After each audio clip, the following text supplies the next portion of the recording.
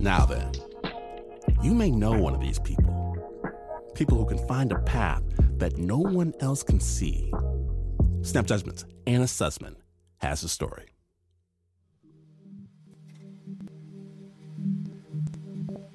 In the still early hours of the morning, in the Cottonwood campground deep in the Colorado desert, a tiny 9-year-old girl named Mandy quietly pulled on her sandals, opened the door to her family's camper, and tiptoed out into the vast desert. When the family woke up, they had no idea where Mandy was. All they saw was sand. Everything in me stopped. Everything goes empty. I felt a deep, empty dread, and especially for a child. Hannah Nyala was the first person to respond from the Joshua Tree Search and Rescue Team. We got the knock on our door. I got sent immediately to the campground to try to secure the scene, to try to figure out if we could get a footprint, to do all the basic things that you have to do to try to lock it down. The first thing Hannah did was talk to Mandy's mom and sister about Mandy's shoes. What size were they? What did they look like? Hannah was able to find an imprint of Mandy's shoe pretty easily near their camper. She drew a picture of it, measured it, and then went searching for a trail of these tiny footprints to lead her out of the campground. I went alongside the main road of the campground, about 30 feet out. Time felt split. It was absolutely racing like a freight train. On the one hand, with me being behind Mandy and not having a good track yet. And then the other piece of it, time was passing excruciatingly slowly while I was looking for that first footprint. It took less than an hour for Hannah and the tracking team to find Mandy's trail outside the campground. Hannah circled the first footprint with her tracking stick, a sawed-off golf club, and then she followed little Mandy into the desert, step by step. As the hours passed, we were aware of the time. What I think about in the desert is temperature first. It's going to start dropping quickly. That's foremost on my mind more than anything else, is we've got to get to this child before she's facing hypothermia. After more than an hour of working the track itself and on her trail, we then had one helicopter in the air, and there was a fixed wing as well, which also was crisscrossing the area. They built a search base, emergency operations vehicles, a fuel truck. People were bringing meals in. It was a big effort. There were a lot of people. There were well over 100. Are you building a relationship with her in your head? You do. I build a relationship from the beginning. By the time I found the first footprint, I was as connected to Mandy as I could get to a person. And when I started calling her name, you're calling her Mandy, Mandy. She was not my daughter, but I felt about her as if she were my family. I was that focused on bringing her back. Here's where Hannah's story becomes incredible, because her actual family, her son and daughter, were missing. By the day that we started this search for Mandy, my daughter and son had been missing for well over a year. Before she ever became a search and rescue tracker, Hannah led a very different life. She owned a retail home decor shop in Oklahoma, and she was in an abusive marriage. For years, she endured brutal violence at the hands of her husband, until the night she had had enough.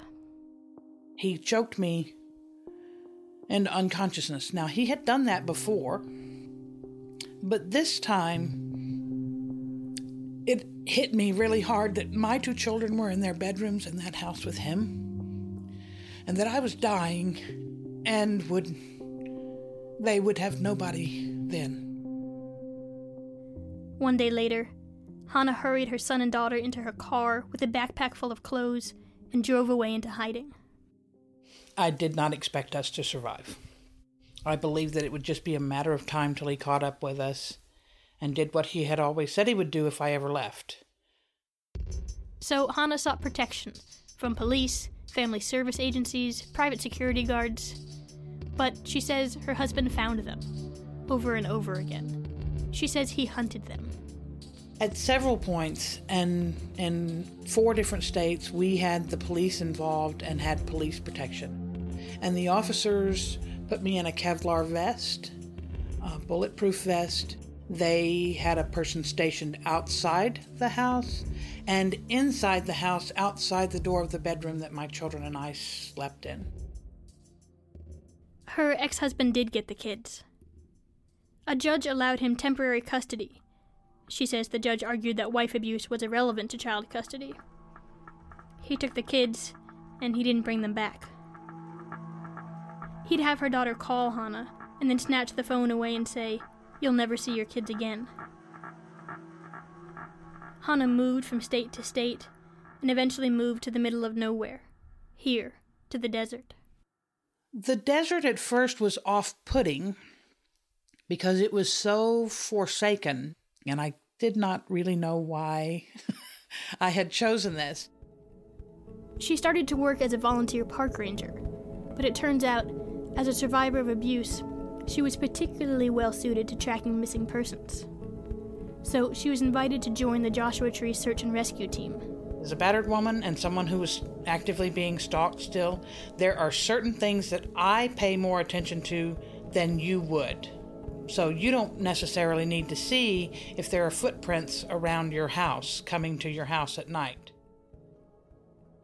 The level of vigilance that you have to have in order to stay ahead of somebody who's stalking you gives you really good skills, actually, for being a tracker.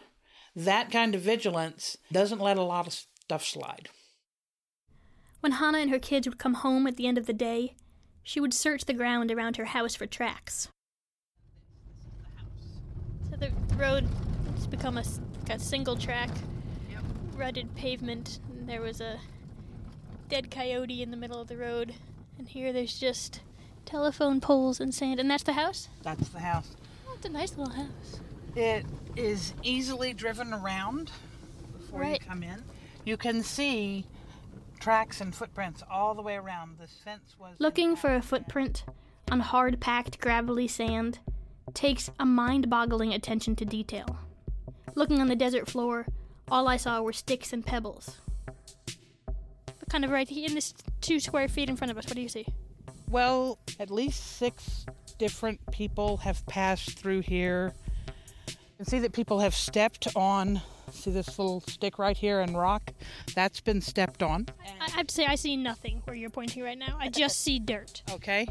You have part of a shoe here, and now, a grain of sand just fell down from it.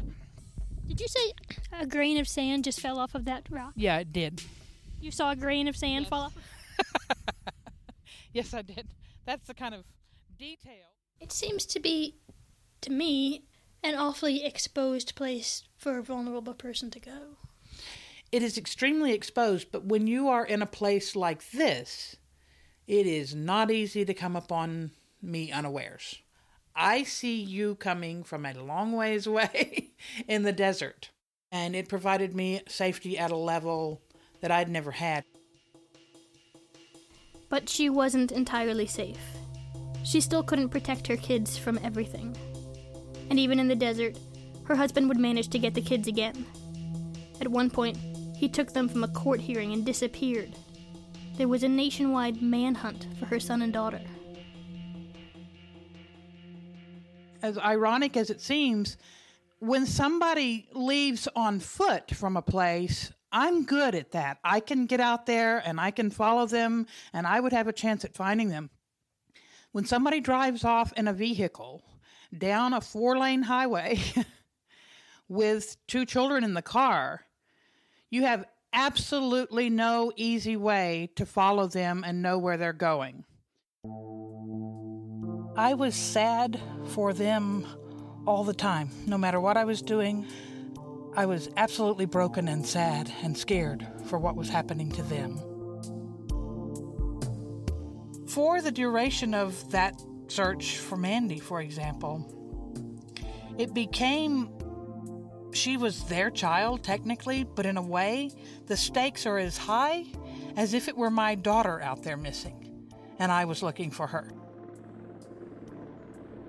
I probably had been going maybe 3 hours, because we hadn't been getting detail for a while. We were in a really sandy area, and she was doing a lot of weaving in and out and around, and so the direction was changing quite a lot, crossing washes and turning back on herself and all of that kind of thing. She was getting tired and confused.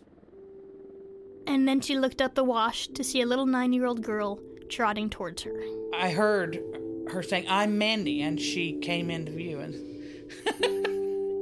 there was a general huzzah across the desert from people all over the place. I was just immediately sort of swept up in that. She's safe. She's safe. But when Hannah walked back to her home that night, she was still without her kids. It didn't help my children a bit what I did that day. And my children were still not out of danger, and I had not one whit of skills more to be able to get them out of danger. Eventually, her husband dropped her kids off at her door, only to take them again years later. The last and final time he took them, local detectives in the sheriff's office issued an interstate APB for her missing kids. While police across the country were searching for her son and daughter, Hannah waited by the phone. It was a chilly day here in the high desert. I had not been able to focus very well with the children being gone. I got a phone call from the investigator's office that they had located my ex-husband in another state, and they arrested him, and then went in, and the children were not there. Always before, when my children had been missing, I felt that they were alive in the world. When I got that phone call that he'd been found and they had not, I did not have that feeling. I was completely empty. And I went outside in the desert. I stood there. I listened. I sat for long hours just on the ground, just sat down on the ground. I didn't track. I didn't think about tracking. I was just empty because I couldn't feel them anymore. It was a message on my answering machine. And the blinking light on my answering machine always signaled terror to me. But it took me some time to get to the machine and actually press the button and to listen to it. And they had left a message from the district attorney's office and the investigator saying, "We found your children. We found your children. They were alive." And I just stood there, empty and weeping. If this were some versions of Hollywood, it would have been tracking that brought my children home. The kind of tracking that I do is very simple, very down to earth. It is step by step, but none of those skills, except the practice of tracking itself, helped me with my children. The practice of tracking kept me alive and gave me hope.